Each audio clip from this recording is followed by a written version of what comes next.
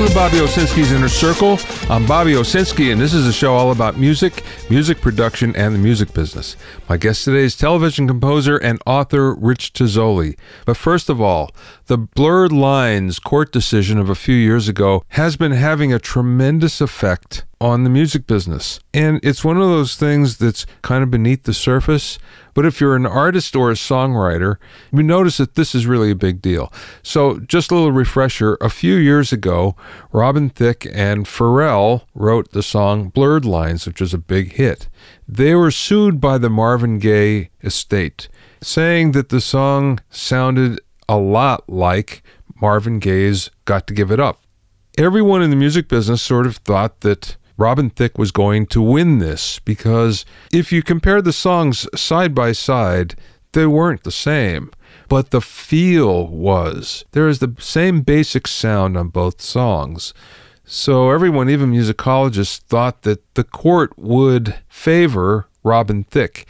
In fact, Robin Thicke lost, and the Marvin Gaye estate got $7.3 million. Well, as a result, the music business is now so paranoid about inadvertently copying something that isn't theirs that now what you see happening is everybody that's in the room while a song is being written gets songwriter credit. So that's why you're seeing songs that have 10 and 12 and 15 different songwriters. And it's basically a cover your ass sort of thing. The same thing happens if someone writes a song and then thinks, oh my God, this section sounds a little bit like this other song.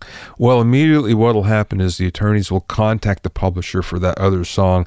Just again, to cover everybody, they'll give them money and they'll give them songwriting credit. And even though something like that may not hold up in court, they're just making sure there's never going to be a problem. So now coming up is the appeal. Robin Thicke and Pharrell are appealing the decision. And of course, the industry has come out in their support. There's more than 200 artists that are supporting this. Although the support really doesn't mean anything, it's symbolic, if nothing else. But word is now coming out from people that watch these things very closely, talented attorneys, saying that what would happen is it will be overturned. And now they're not so sure. So this case, this appeal, is going to affect songwriting, especially pop songwriting, very much in the future, whichever way it goes. So this decision is supposed to be made very, very soon. So watch out for it, especially if you're a songwriter, because it really makes a difference in your future and in how much you have to share with other people.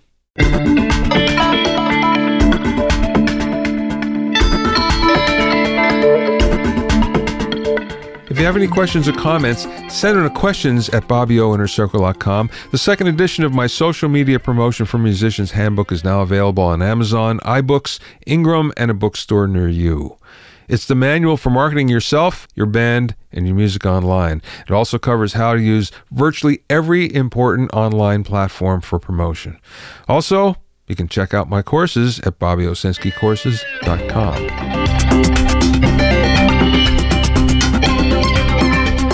Now, if you've been listening to this podcast and watching my blogs over the past couple years, you know that I report frequently on Gibson guitars, or now it's called Gibson brands, and the financial trouble that they're in.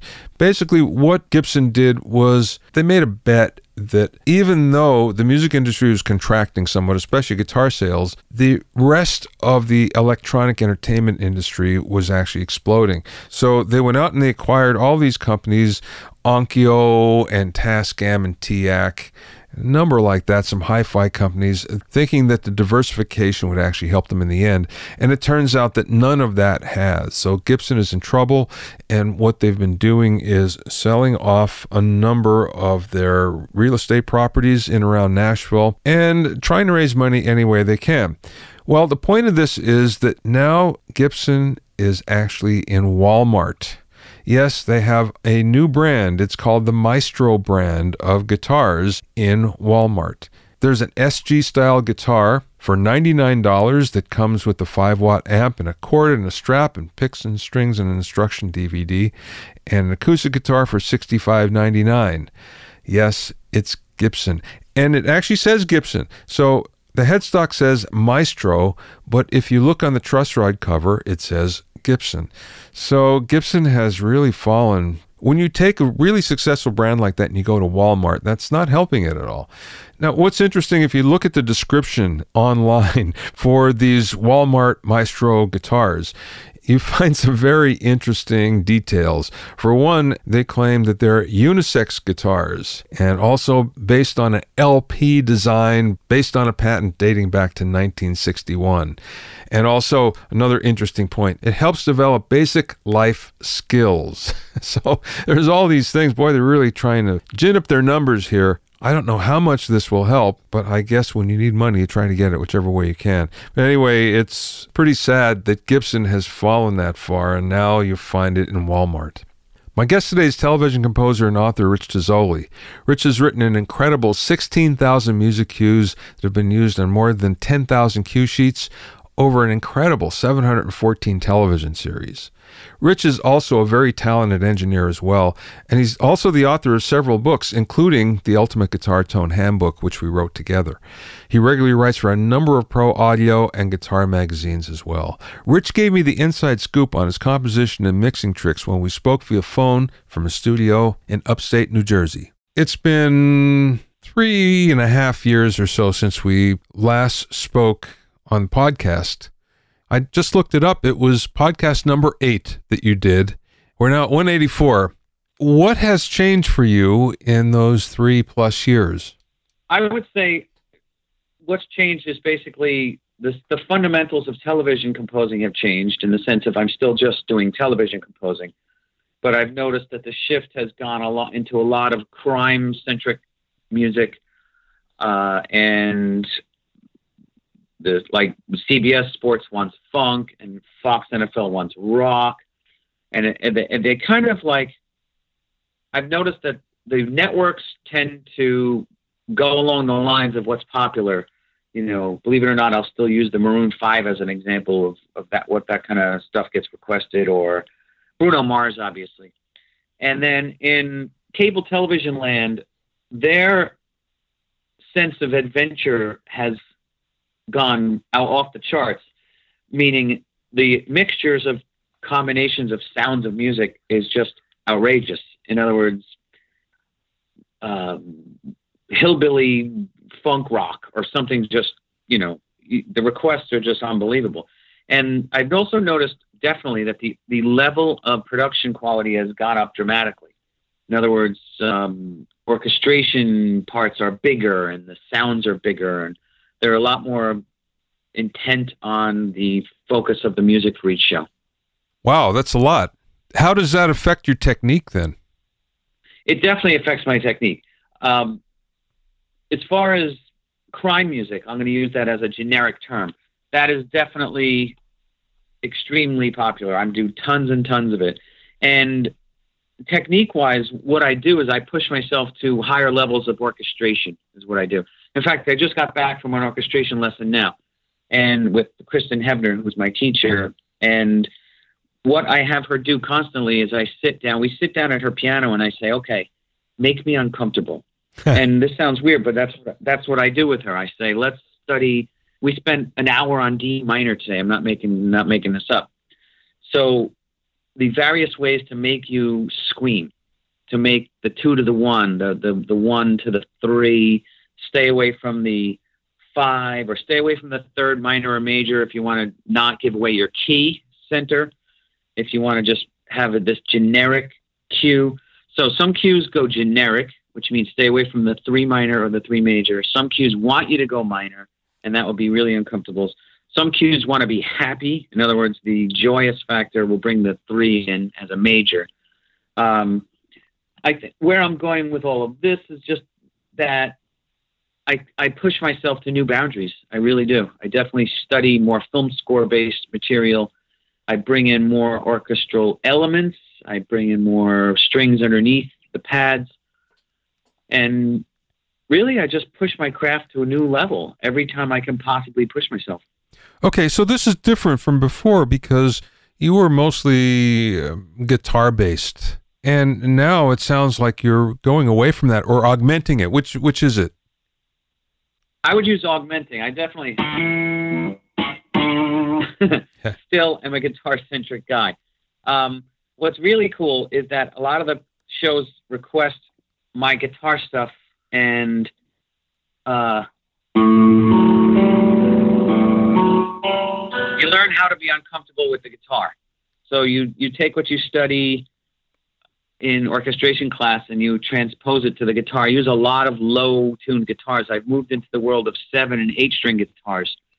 The 8-string guitar is E, B, E, A, D, G, B, E. And when you plug that thing in and you put it through an Eventide H9, you've got an uncomfortable score just based upon that alone.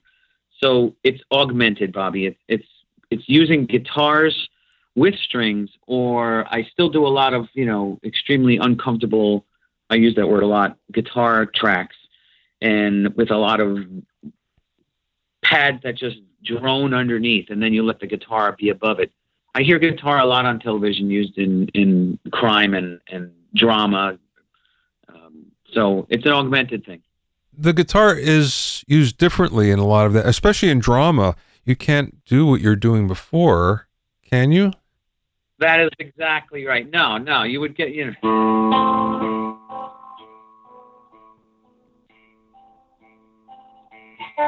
that type of thing. But if you have a lot of swelling reverb in that alone right there would be a cue. And then, so is that what you're saying? Yes. Yeah, it's not the same as, right, playing a country lick or something. It's taking guitar in a place that it doesn't usually go. And one of the weapons that I discovered was honestly, I'm going to plug them because it's real, and I'm not plugging them for any other reason than Helix and the JVT guitars that allow me to get all kinds of bizarre sounds and bizarre tunings. Wow, that's the Line 6, product. And I'll be the first to say that I was not a Line 6 guy until I discovered Helix, but it really pushed it to a new level with that particular guitar, the Variax, that lets me instantly dial up different tunings, versus, so here's my telly now. There's a drop D, obviously. Yeah.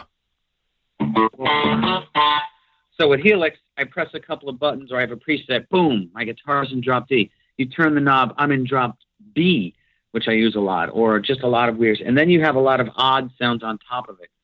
So what I've tried to do is expand the repertoire of my guitars from, like I was saying, 7 and 8-string instruments into Variax and Helix, and just push the boundaries as much as I can.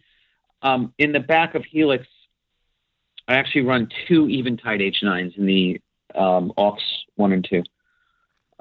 So I have that much swell and volume technique at times with guitars.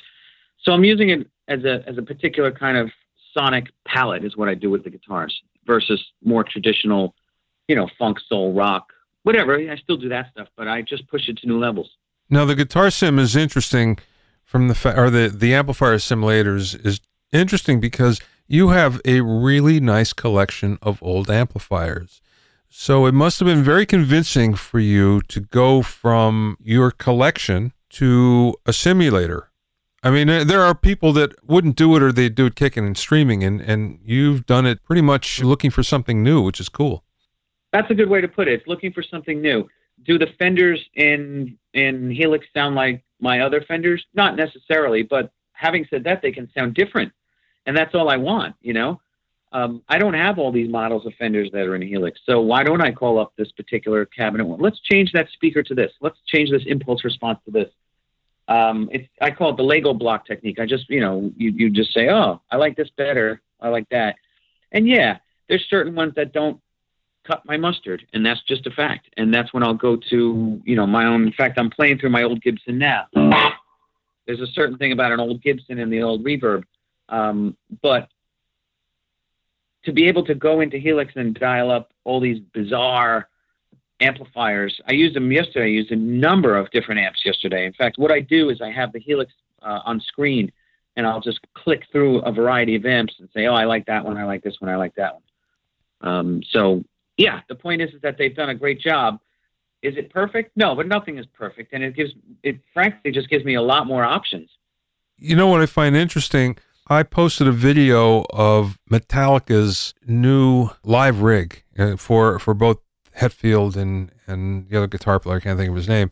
And basically, these are guys that were Marshall Boogie guys, and now they're using Axe-Fx. And the reason why was because every single show, it was going to be the same. And not only that, all they had to do was carry 2 racks, and it had everything in it, plus backups and everything. So it was like brilliant. Hetfield actually had an amplifier as well, and it was a solid-state amp that then fed a cabinet. So if he wanted to get feedback, that's the way he would do it on stage. But wow, that's incredible. but what's interesting is the fact that now Sims have been so accepted that no one even blinks an eye. Just a couple years ago, I think if you said you're using an amplifier simulator, people would think, well, maybe you can't afford, to have good stuff, but it's not like that anymore. That's a really valid point. Also, what that allows them to do, which is really critical, and this relates to me as well. Actually, this is an interesting point, Bobby. It allows them to keep their volume to a reasonable level and not blow their freaking hearing out. Yeah. Because they will blow their hearing out. And I had to do some tracks for Ink Masters, which is Dave Navarro's show. And it was really heavy. It was Rocktronica, which is really hard, super pulsing beats with super heavy guitars. And I always use my Les Pauls for that. And in order to feel those tracks, I played really, really loud. So I mix really low, but I like to play my guitars loud. Mm-hmm. I like to feel, right? Yeah. And I had noticed days afterwards, tinnitus. I noticed it. I screwed my ears up, and I heard this pulsing in my left ear, and I was like, shit.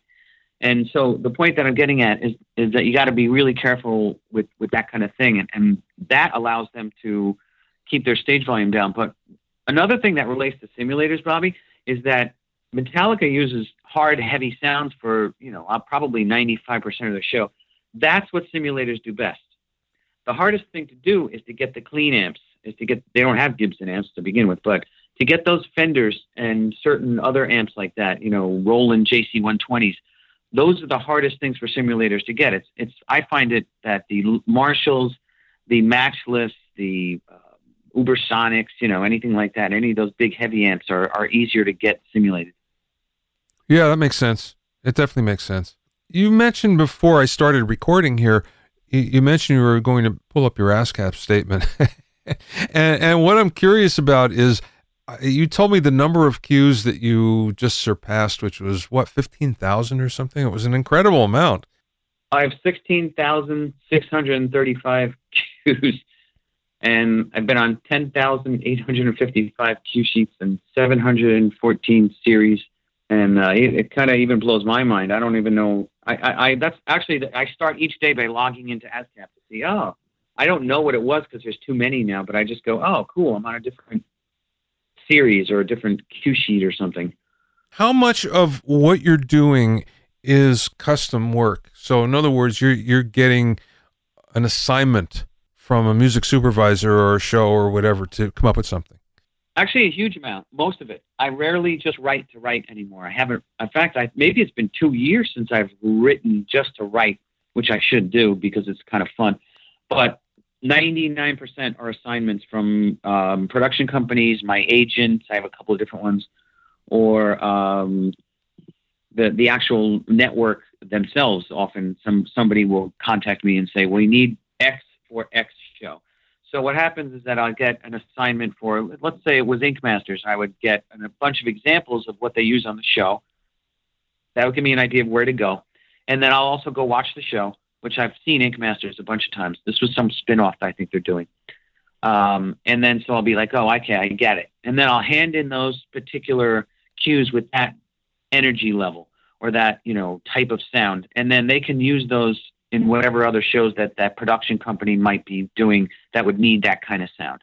So I think that's why my numbers go like they go, is because I'm very lucky that they go to companies that are doing multiple shows. So production companies hand in shows to networks, and those production companies are often doing any number of shows. Like the bigger the production company, the more shows they're doing.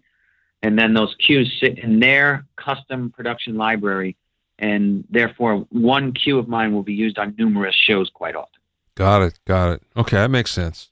Yeah, it was targeted at first, but then it sits in there and gets used for whatever they need it for, which is why the guitar crime stuff gets used so much, because it will be targeted for a particular episode or a particular show, particular series, particular year, and then that show, a lot of these shows get picked up again or whatever happens, and then they go back to the library, or they'll say, all right, the show got picked up again. For example, Northwood's Law on Animal Planet, it keeps getting picked up because it's a very popular show. Then they spun it off into Northwood's Law, New Hampshire or something, and they want more of this, of the like. So more acoustic. Northwood's Law be percussive, and I get my 12 strings out and my, slide guitars, my dobros, all that stuff. So a lot of this is custom. Does that include the tempo? How do you determine the tempo? Tempo is instinct. Tempo is based upon watching the show, understanding some of their examples that they send me. They will often also say, keep these fast. I'm writing the tempos that I'm writing for Food Network stuff. In fact, I can't even remember. I'm embarrassed to say I can't remember if it's Food Network. It's some other show that I'm doing. I lose track. And I'll just read over the notes, and they'll say, make sure the tempos are up. Or in the particular crime stuff, I was shocked at how slow it was, how meandering and like, wow, and uncomfortably slow. So you have to learn how to fill up slow time with space, or honestly, the art form is the simplicity of the cue, to not overdo it. When it comes to tempo, that's instinct based upon what the show tends to use. In a lot of shows, especially in reality television, there's various moods that they need at different times. There'll be the drama section, there'll be the slow section, there'll be the crime section, there'll be the investigation section, there'll be the joyous section where they solve something. Those tempos tend to change, and that's where the major minor feels change as well. Got it. How many of your cues are international? Oh, a huge amount, actually. A huge amount. I think I'm in 30 countries. I'm shocked when I see my international statement. Now, mind you, it'll be like I made $1.75 in Jakarta last year. Literally, I think I saw something for 6 or 7 cents recently, or it was even less. It may have even been a penny. I was like, wow, that's fascinating. But then a lot of the shows I do are extremely popular in Canada and Great Britain and Australia. Loves, Duck Dynasty and Pawn Stars and all those shows. They love that stuff. So my cues go out on quite a bit of international. That's been quite a growing scene for me. Now, I know you used to do your cues with the drummer, and you'd record everything live, and the way you explained it to me, that was your secret sauce, so to speak. Do you still work that way, or do you work electronically as well? I do more electronic now than I did live, but I still definitely do live. Again, the live is great because it's live, and then this thing comes out, and I tend to use more of the bigger, meaner amplifiers at that time. When I work in grid mode, the reason I tend to push towards grid mode in the past, let's say 2 years, is because they want more cut downs. Now, the cut downs are the shorter versions, or the stings, which is maybe 6 or 7 or 10 seconds. When you're going live, I have to really be careful about how I edit my cut down, because you're live. Yeah. In grid mode, it's chop, chop, chop, boom, edit, paste, make a cymbal swell, cover up that bad edit of the guitars cutting over each other. There's a lot of things to learn like that. Wow. So there's a lot of little things that happen. I do both. Something I'm going to share, which is interesting. I actually just wrote something for Pro Sound News on this that happened by accident. I got an eye infection. There's a good start to the story, isn't it? What happens when you get an eye infection? You can't really see the screen. And so I'm like, oh shit, I really can't see the screen very well. This is not good. How the hell am I going to work? How am I going to mix these cuts? And I was like, wait a second. I have faders right in front of me. You forget, in the land of Pro Tools, in the land of mouse mixing, you forget to use the freaking faders. Yeah. And so I have 8 faders in front of me. And what I did is I went like this. And that's the sound of me actually doing it right now, pulling all the faders down in the mix. And then, let me bring these faders. Oh, isn't that nice? Oh, listen to that. right? Yeah. You forget the ebb and the flow, the feel, the touch, the sensitivity of faders. And this all was brought about by an eye infection. And what I've been doing ever since and is breaking down each cue. I record it, I get the basic mix up, and then whoop, all the faders come down. Now, my cues aren't huge. In other words, maybe 16 channels. You don't need a lot, maybe 20 at most. Unless it's an orchestrated piece, maybe it's more. So it's not as hard as it sounds. But the point is that you just get into the touch of sensitivity of faders. And it's been a real revelation lately, and it's allowed me to ebb and flow my music a little more, especially in the world of strings when I'm orchestrating the cellos and the violas and anything down low, the basses, and I'm swelling them. I use East, West, and Vienna quite a bit, or real players if I can. And to be able to use the fader is an interesting old school touch, right? Listen to us old school, but hey, it's pretty, right? It's kind of funny, but it's real. It really started, it made me appreciate faders again. Let's talk about mixing, since you've gone there. And of course, you made your living as an engineer for a long time before you got back into playing as your main source of what you do every day. I know that you're a great mixer and you're able to apply that immediately to what you're also producing. But I'm curious, what can't you do in a mix for your cues that you would normally do in a music mix? What a great question, actually. There are definite, distinct sonic differences. And I've maintained this for quite some time, is that I will chop off way more low end than I would in a mix. In a mix, meaning a mix for an artist, a traditional vocal-based mix. And I've been getting back into mixing people's records. I stopped for a long time, but they pulled me out of, quote, retirement. And it's been two things. It's been enjoyable and frustrating because I haven't had to deal with vocals in a long time. And now I have to deal with vocals and vocalists. And therein lies the thing that you're talking about right there. The ebb and the flow of the vocal. And that's the main fundamental difference between what I do for a television composer and mixer versus a traditional mixer is vocals. And as we both know, the vocal is the center of the universe. Build everything around it because that's what a song is. So I've gone back in, but the interesting thing is mixing the vocal records that I've been mixing lately. I've really enjoyed the art form of it because my mixing chops have gotten so refined that the artists are shocked how fast I can get a good mix up and how fast I work. Now, fast doesn't always mean good, but when you're mixing just about every day, you've got your tricks down, you've got your techniques. So it's the bottom end is what I take out a lot of in television mixing. I don't need all that stuff. It's not going to come through. And also, I push my TV mixes, honestly, to the limits of not the distortion, but I push them as loud as I can get them. And I know there's those volume wars, but I'm not fighting a volume war. I'm fighting a volume war of an editor sitting in an edit suite who's going to go click, click, click, click, click, click through these tracks. So I just make my stuff sound nasty. That's my word that I use all the time. Does this thing hit me in the gut and feel nasty? Whereas with a record, I just did something where Chris Athens mastered it, and I purposely, dropped the master fader down. I gave him room to work. All those other things. There's a lot of little things that you think about, you do or don't do, based upon artist or no artist. Wow. Do you EQ for dialogue? So do you pre-EQ, in other words, for dialogue, so there's a space for it? I mix for dialogue, which is weird. I bet you nobody else does this, and I don't mean this as it's just me doing it. It's just it's a technique that I got, and I've talked about this before.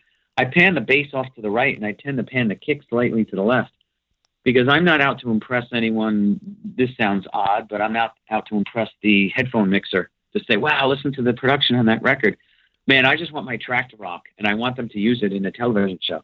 And so I don't care if the kick is dead up the center or if the bass is off to the right. I've been doing it for years, actually, this way.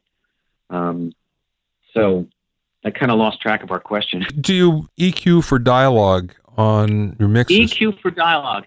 Yeah, that's exactly what I meant by I'm pulling out low end, and I wouldn't say I'm carving dialogue frequencies out, but I'm definitely leaving a lot of space in my musicality. That's one thing that I've, if you hopefully get better at your craft as you go along, and I'm thousands and thousands of mixes and compositions in, and I have to create, compose, and mix myself. That's basically, what comes out of my brain, is that I've created, I've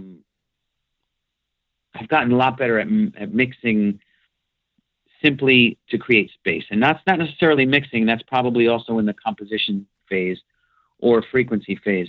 A strange tool that I use, and this isn't meant to pitch them by any means, but the Soundtoys Filter Freak, even though I love Soundtoys and I know everybody has Soundtoys, the Soundtoys Filter Freak is one of my magic go-to plugins for guitars, for everything.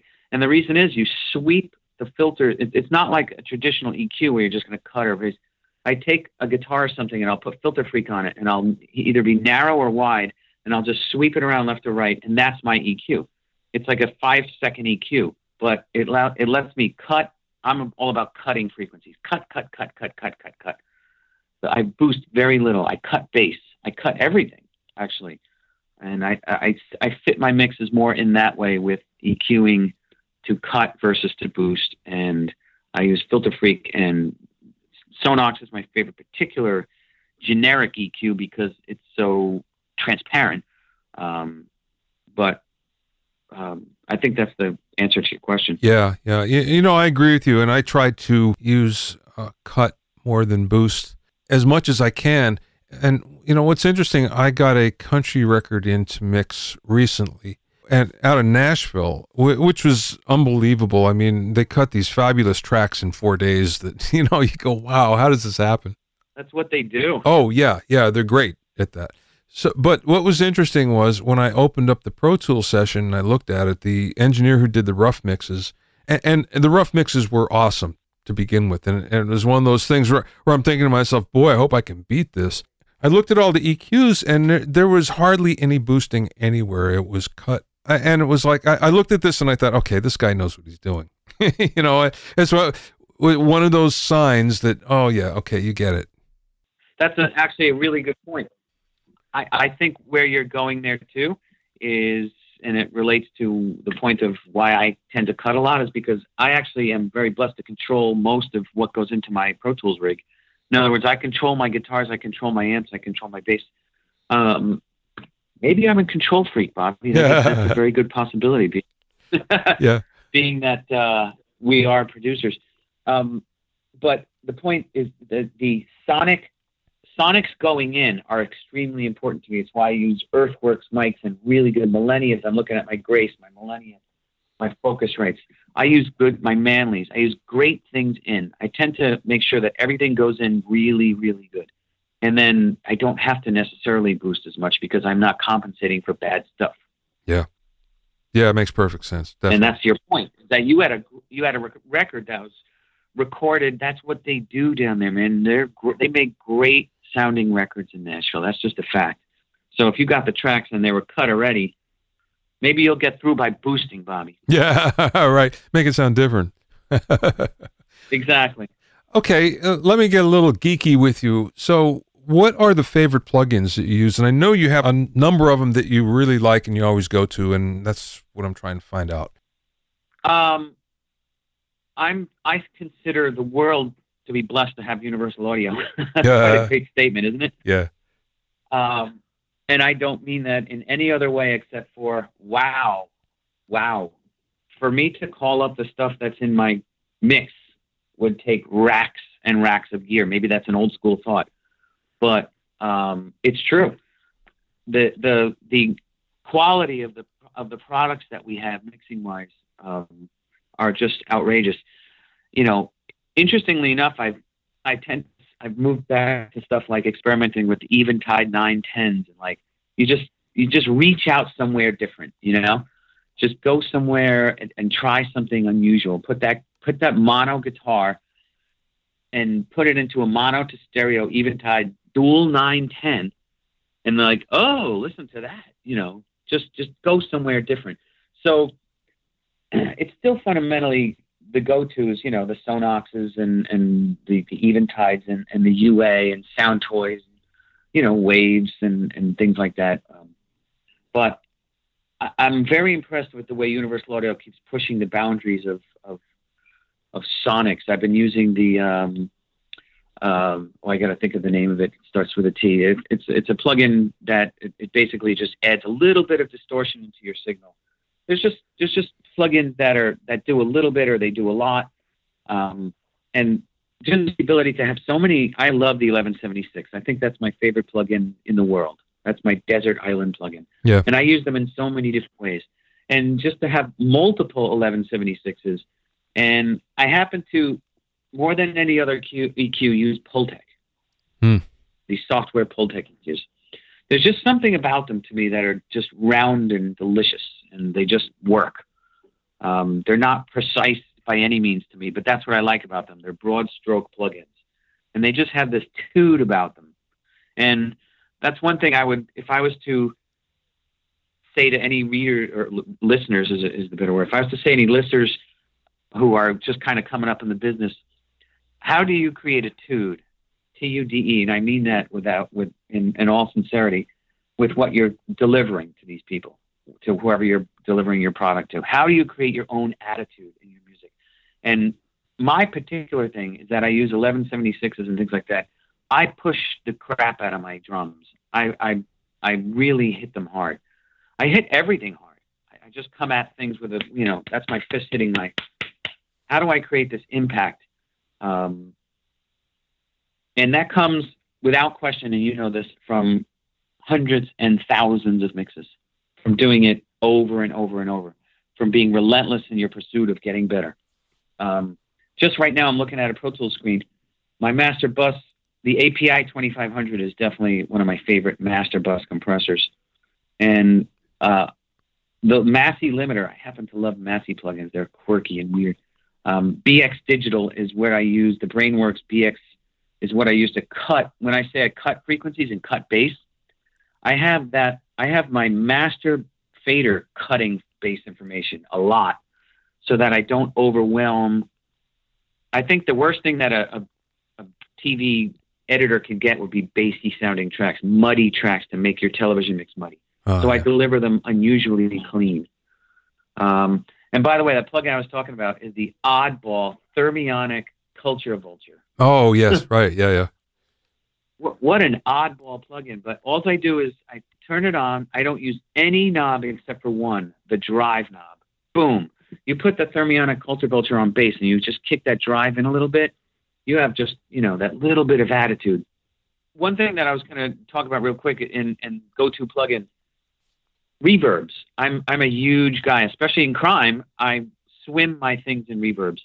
So I spend an inordinate amount of time studying different reverbs, and I tend to come back to the tried and trues, the Altiverb 7s and with the giant churches and things like that. But the Eventide Black Hole, man, what a weapon that thing is. What a strange sounding, in a cool way, just a big, powerful, and like I said, I use the H9s quite a bit. So Eventide, Altiverb, one of my favorite reverbs is the AMS reverb, which is an old classic, isn't it? Yeah, sure is. The AMS RMX16. Wow, on the non-linear setting, and I put even drum loops, Bobby, I'll put into that just to give that. It's the Peter Gabriel sound. Yes, it is. But if you just use it a little bit, you get this certain depth that you don't really get with reverb. Non-lin is a strange tool to use, but I use it all the time. Do you use that at all? I do, mostly on snare drum, which everybody thinks about, but never to the point where it's obvious. And that's just what you're saying, I think. I use it to the point, well, here's how I use it. And I've been doing this more and more recently with crime music, is that the crime stuff, especially the faster paced crime stuff, likes big drums. Like when I say big drums, it would be the kind of drums that would be in a Hans Zimmer film score. So what I've been doing is, and now that I got into fader mixing, interestingly enough, is that I'll ebb and flow the big drums into the non-lin AMS and create this Peter Gabriel Passion. You know that record? Yeah. Wow. And I'll do that with the crime drums, and they're like, whoa, it's outrageous. And interestingly, a lot of the crime music needs needs this. That's just me doing a shaker. Oh, yeah. Right? They want that all the time. So if you take the shaker and you put that into, even when I'm tracking it, by the way, I put it into non-lin, way louder than you think it would be. It creates this gigantic, from a mono track to a giant stereo non-lin sound. It fits, it's creepy. Wow. That sounds very cool. I got to try that. It is cool. It's really cool. It totally works. While I'm tracking it, I'm sitting at my desk listening live through the AMS, and it makes you actually say, wow, this is really cool. So that's a go-to. And they just released the AMS RMS 16 updated. With a bunch of new sounds out of it. That just came out, I think, just 2 weeks ago or something. So I've already been digging into that. Well, you know what's different about you, and just in our conversation here, I mean, I knew this anyway, but it's more obvious than ever to me. The fact that you're coming at this much differently, and I'm talking about production and mixing of your cues. You're coming at it from a completely different standpoint than most other composers that I know. Most other composers will compose what they do, they'll mix it, and then they'll send it off. But you're thinking about tailoring it in multiple ways, making things more exciting. You're coming at it more as a mixer when it comes to mixing than as a musician who happens to be mixing, if you know what I mean. That's exactly right. I consider Pro Tools and mixing one of my instruments. In other words, if you were to think of strings, guitars, blah, blah, blah, that sounds nice, but my effects and my mixing is an instrument. Yeah, makes sense. What's the most fun thing that you do? You mean as far as shows? No, I don't mean shows. I mean, if you had something that you were supposed to do every day or you were tasked to do every day, what would you consider to be the most fun? I love to kill people. I hope that won't go across that great, but I mean it with all sincerity I love to kill people's emotions. In other words, I find great joy in making you uncomfortable, in learning how to make my sounds make you uncomfortable. I study it greatly. Like I said, I was studying with my orchestration teacher today, some really uncomfortable tonalities, certain keys. In other words, the key of D minor is completely different than the key of C minor. The same notes, bing, bing, bing. They really are different. They feel different. There's a reason that D major was called the king's key, and that the kings loved their songs made in D because it's proud.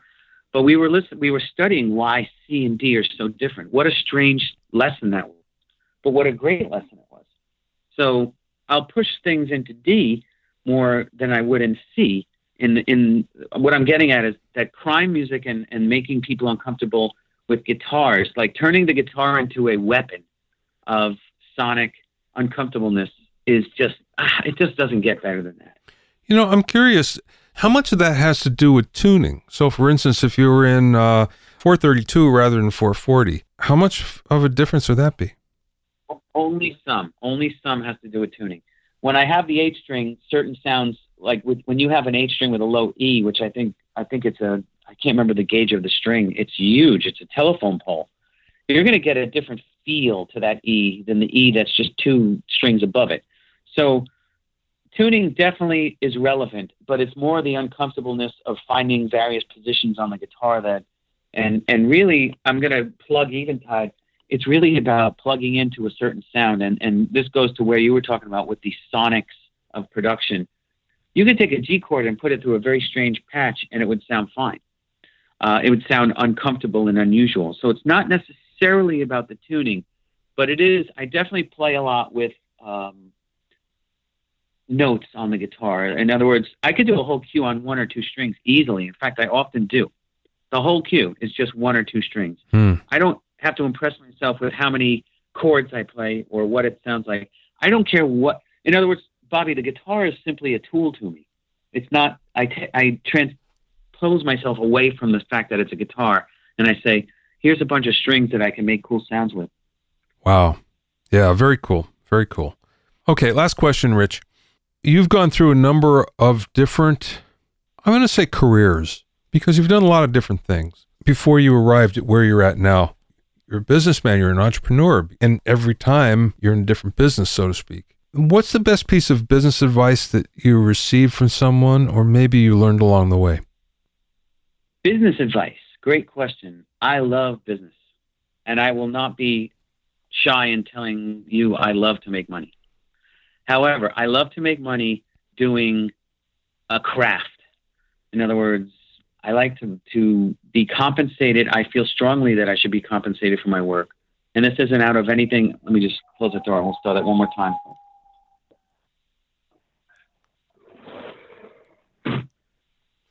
Okay, so in the answer to that question, business advice, I am very lucky to have gone to business school when I was studying college. I didn't even go to music. I got a business education. I've always loved to make money, and to make money by doing art and by doing what I love. Now, that's not a cocky statement. That is simply confidence in saying, all right, here's my product. This is what it's worth. Now, my advice to someone is to get so good at your craft and so good at what you do that you can create your own financial destiny. Now, those may be generic words, but when you're a kid coming up the chain and you want to make money in this business, well, you know what? Are you better at Pro Tools than anybody else? Because if you are, you're going to make money. Are you better at your competitors at what you do? Even you don't have to be the best. I strive to be the best. I truly do. But just get exceptionally good at your craft and study it like no business. And that's the piece of business advice that I would use. It's simple, but it's absolutely true. Do you agree with me? I do. Absolutely. The problem with that, I have to say, though, is it's easier when you get older to focus on that from the standpoint that you have a better idea of what that goal is. When you're just starting out, there's a lot of advice on what to do. There's a lot of avenues for you to take, and it can be very confusing in order to what should I specialize in, or even the fact that you don't even know what it is that you really like. It's easier when you get older. Right. All right. You got a great point there. What should you specialize in? When it comes to business advice, I definitely, without question, would say specialize in something that your gut tells you to specialize in. So in other words, when I did surround sound, my gut told me to specialize in that. But with that in mind, I also am very much in favor of reading the tea leaves to where the financial implications of that particular aspect of business will go. I could clearly see that surround sound was not going to pay me what I particularly wanted and what I thought I was worth. So I evolved out into the world of television land, and I saw where royalties was my particular, way to go. And also it allowed me to work on my own without too much supervision over me. The point that I'm getting at is that for upcoming people in the business, you got to, unfortunately or fortunately, do everything to see what floats your boat and what's also going to make your money while you float that boat. And then if it's not going to pay you what you're worth, it will take time, definitely. But you have to look ahead 1, 3, 5, and 10 years and say, is this going to be paying me money? One of the interesting things that I hear when I ask that question is a lot of people get to a point and they say, I'm not so sure I want to do this for whatever reason. The live sound guys especially, I hear this over and over. The live sound guys go, I don't want to be in the road anymore, or I'm losing my hearing or whatever. I better move on to something else or another aspect. But it's pretty interesting. I think that there comes a point in time in your career when perhaps your goals change or your outlook on everything changes, and then you really focus in on it. But you're right. When you're first starting, the world is your oyster, so you can do everything, and you probably should do everything until you kind of figure it out. Definitely. But also follow follow that instinct, follow what you're good at. Actually, not just good. I don't even like the word good. Follow what you can consider yourself to be one of the best in the business at. Yeah. That's a broad statement. Boy, it's true. It really is true. Yeah. I tend to surround myself with those who are literally in the best of the best at what they do. And that's why you get great results. To find out more about Rich, go to his website at richtizzoli.com. That's Rich, R-I-C-H, Tozzoli, Tozzoli, all one word, richtozzoli.com.